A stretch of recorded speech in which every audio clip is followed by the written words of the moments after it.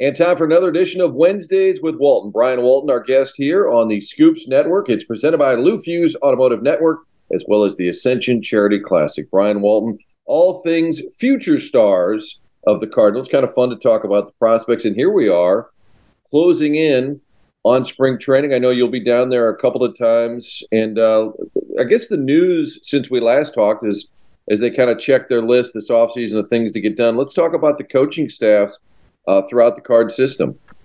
Yeah, we've seen the Cardinals do a good job of promoting, within their system. So, for example, Brendan Allen, who was the hitting coach at Memphis, moved up to St. Louis this year. But they've got a lot of continuity on the management side. All the managers at the minor league system are back for another year. That's Ben Johnson at Memphis, Jose Lajer at Springfield, Patrick Anderson and Gary Kendall at the two A clubs, Roberto Espinosa in the FCL, and Fry Paniche, who's been a long time in the Dominican Summer League. So a lot of continuity there in the management side, but a lot of changes on the hitting coach side. So new hitting coach, of course, at Memphis, but also a new hitting coach at Springfield. So, and a new hitting coach at Peoria. So really the top three levels of the system will be having new hitting coaches this year: Howie Clark, Brock Hammett, and Casey Chenoweth, respectively. So there's, getting new ideas and new people in, which is a great idea. Now, in addition to the manager, hitting coach, and pitching coach in the minor leagues, they have what's called a fourth coach. And the fourth coach is a coach that is involved in all aspects of preparation, tends to bring in some of the data more, but also will throw batting practices and basically do any job required. And that's a full-time job. And a lot of attention was drawn. Christina Whitlock, who was in the system before, is going to be the first uniformed female full-time coach in the system. And Christina Whitlock will be the fourth coach at Peoria. Then, in addition to those four positions, there's a fifth position, which is called affiliate fellow. And these are basically young coaches who are just starting in the system. And the Cardinals give them the opportunity to learn all aspects of coaching, scouting, and the data behind all that. And some of them go on to join the system. Some of them go on to become scouts or to do other things in baseball. So there's five coaches at the AAA level, plus a strength and conditioning coach, as well as a trainer. So, there's a significant investment, 7 individuals full-time on the part of the Cardinals at each level of the minor league system this year. Well, and the fact that there's all those new hitting coaches, is that related to the fact that Jeff Albert's no longer here? Because we always heard that his beliefs were going to be spread system-wide, the hitting approach. Is that connected, or is it just coincidence? Well, as I said, one of the spots opened up because of a promotion to St. Louis, but I think it's important to understand that Russ Steinhorn, who's the minor league hitting coordinator, was a very, very close associate of Jeff Albert. And, the belief is that the work that was done prior to that will continue, under Turner Ward. So I don't think there's any sort of a revolutionary thing, but it's just, in a given year, there's more turnover sometimes at some levels than others. I kind of glossed over the fact that the pitching coaches are really all pretty much the same. I think only one change. And on the major league side, we had talked a bit about Matt Holliday and what he brings to the table, even though he wasn't the hitting coach, but he could lend some advice. Then, of course, he changed his mind, decided not to do it, which did seem understandable. And slightly off topic for us, but I think Joe McEwing was about as qualified of coach as you could find. I think they've sort of lucked into somebody very qualified that was out there on the open market.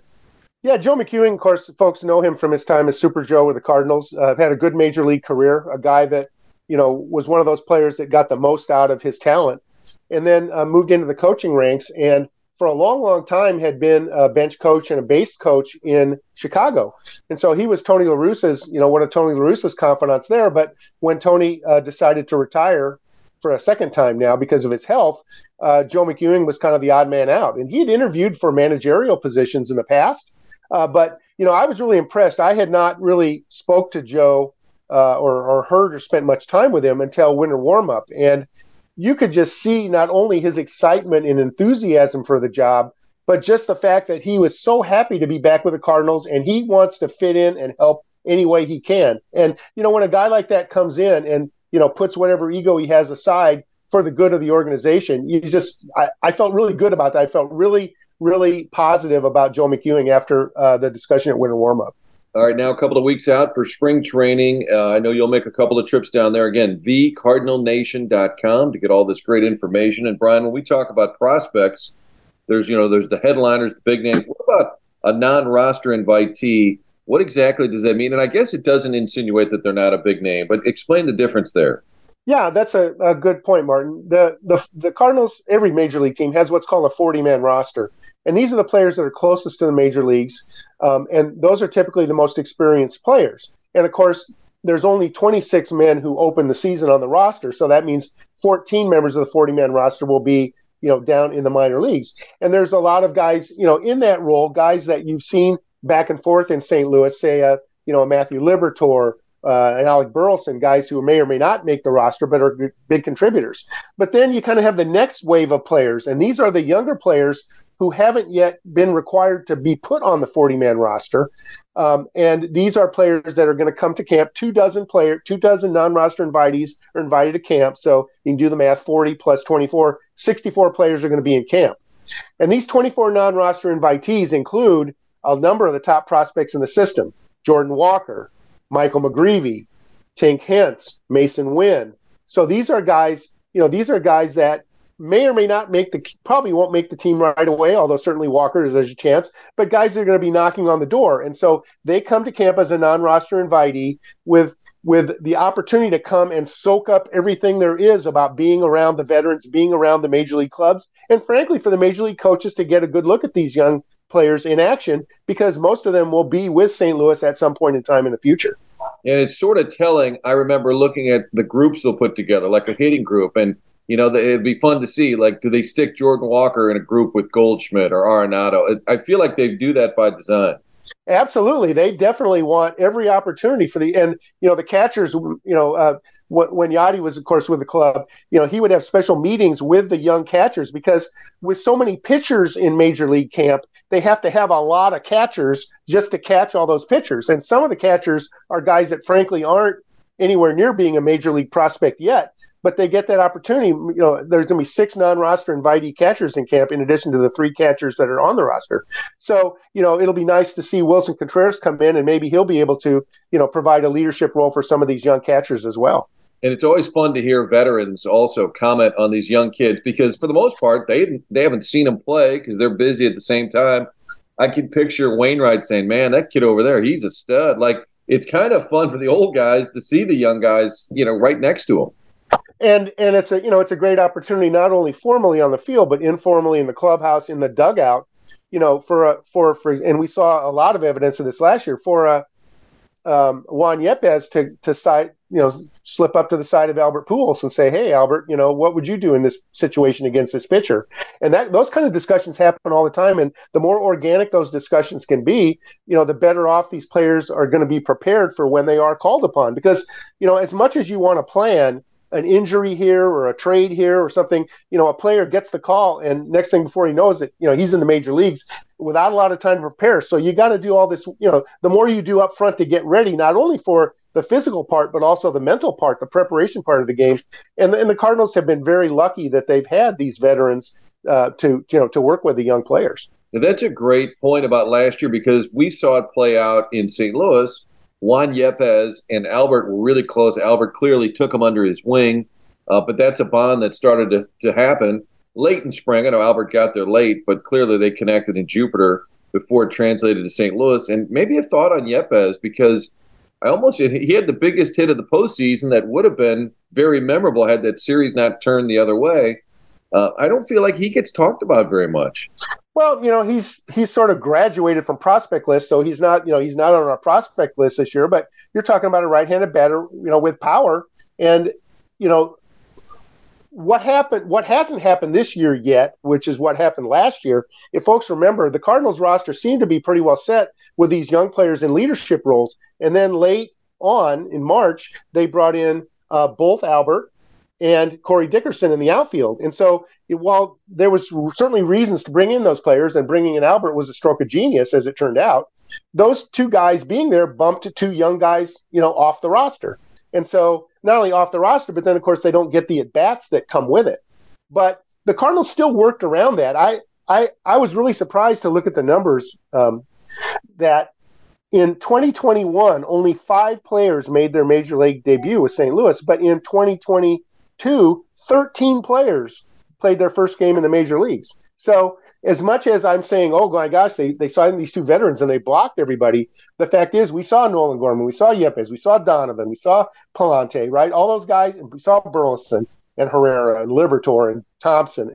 All those guys found a way during the course of the long season to get up and contribute.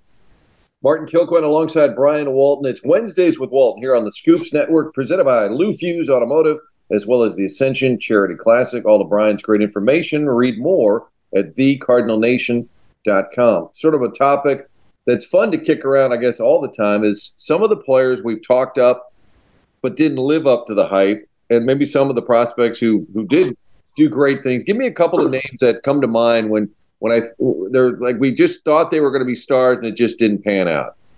Well, interestingly enough, I every year I come out with a book called the Cardinal Nation Prospect Guide. And the last couple sections of it are the key international signings that the organization has made over the last couple of decades and how they've done in the recent drafts. And, you look back and the Cardinals have spent a lot. The 2016-17 year, they spent triple the amount they normally spend in the international market. They spent $2.35 million on an outfielder from Cuba named Jonathan Machado, $1.5 million on an outfielder from Venezuela named Victor Garcia.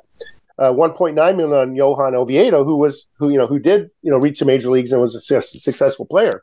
So there's 3 or 4 million there, blown on young teen gambles on 16-year-olds from international ball that didn't figure out. But in the drafts, there are guys. Rob Kaminsky was the first rounder in 2013, never really came to pass. The draft that Jake Woodford joined the organization. And Bader and Hicks and DeYoung and Helsley all came in. The first pick in that draft was an outfielder named Nick Plummer. And Nick Plummer got $2.1 million to sign and, didn't make it. So, even in the draft, there are gambles that are taken. Griffin Roberts in 2018 out of Wake Forest got $1.6 million to sign, and he's kind of stuck at AA, first rounder. So, as much as we talk about prospects and, get excited about it, there are guys that have, gotten a lot of money. Trey John Flesher in 2019, $1.5 million, and is still back in rookie ball. So you have to keep your expectations reasonable when you look at a draft of 2019, for example, and say, hey, we got Zach Thompson, we got Andre Palante, we got Connor Thomas. That's pretty good. And yeah, there are always guys that are going to fall by the wayside. That's just the way it is. Yeah, it's funny you mentioned Nick Plummer. I went up at some point. Alex Reyes was in Peoria on one of his minor league rehab starts. So we go up there to get him. Game ends, and all the young guys are heading out to their cars. Well, a bunch of them just kind of pile into one guy's car, and maybe it's a 10-year-old Jeep, and then somebody else is, nobody's driving a Pinto, but everybody's kind of got these old beat-up cars or just young guys trying to make it, and then some young guy hops into like this giant Mercedes, and I'm like, okay, that's what happens when you're the first-round pick. Even though you're fighting your way through A-ball, it was Nick Plummer, and the guy with the fanciest car, you can always pick out. My point is, you go into the parking lot, you can tell right away who the first-round picks were. Whether they made it to the big leagues or not, they got some money. But I will tell you, on the other hand, the other side of the coin, I've never seen any evidence on in terms of the coaching and the player development staff that they treat those players any differently. Right. I mean, they have to come in and put their work and earn playing time, and just like everybody else. Now, they might give a guy a little longer rope because he had. Let's face it, Nick Plummer had tremendous talent, or he wouldn't have been a first rounder. And just for whatever reason, he, wasn't able to put it together as a professional. But it doesn't mean that he wasn't a reasonable. And, Delvin Perez is another one, right? Shortstop, first rounder in 2016, picked before Dylan Carlson. And, tremendous defensive skills, but just couldn't figure out the bat side. And he's, going to play in the minor leagues in the Yankee system this year. And, you pull for Delvin Perez to find some way to get a few major league at bats here and there, but it was a washout first rounder. Fun time of year with spring trading about to start. Brian, tell folks what's up and running right now at your website. Well, the Cardinal Nation, we've unveiled our top 50 prospects, and everybody can come and see the list. And a number of the articles are free. All of them, to see them all, you have to be a subscriber. And we're now doing the analysis phase where I go through a lot of work analyzing the ages of the prospects, the levels of the prospects, how they came into the organization to kind of understand the dynamics of what's happening in the system. We've seen the Cardinals invest heavily in pitching in the drafts the last couple of years, and the hitters that they got before that have now reached the majors. So this year, what are they going to do? So a lot of in-depth information beyond just names and skills and tools. And then that information will be packed in our 2023 prospect guide that I'm working on that will be available for pre-sales in a couple weeks. That'll be available by spring training, both in a book form as well as PDF form. Brian, great to catch up, and looking forward to spring training. It's almost here. See you in Florida. Well, I'll see you next week.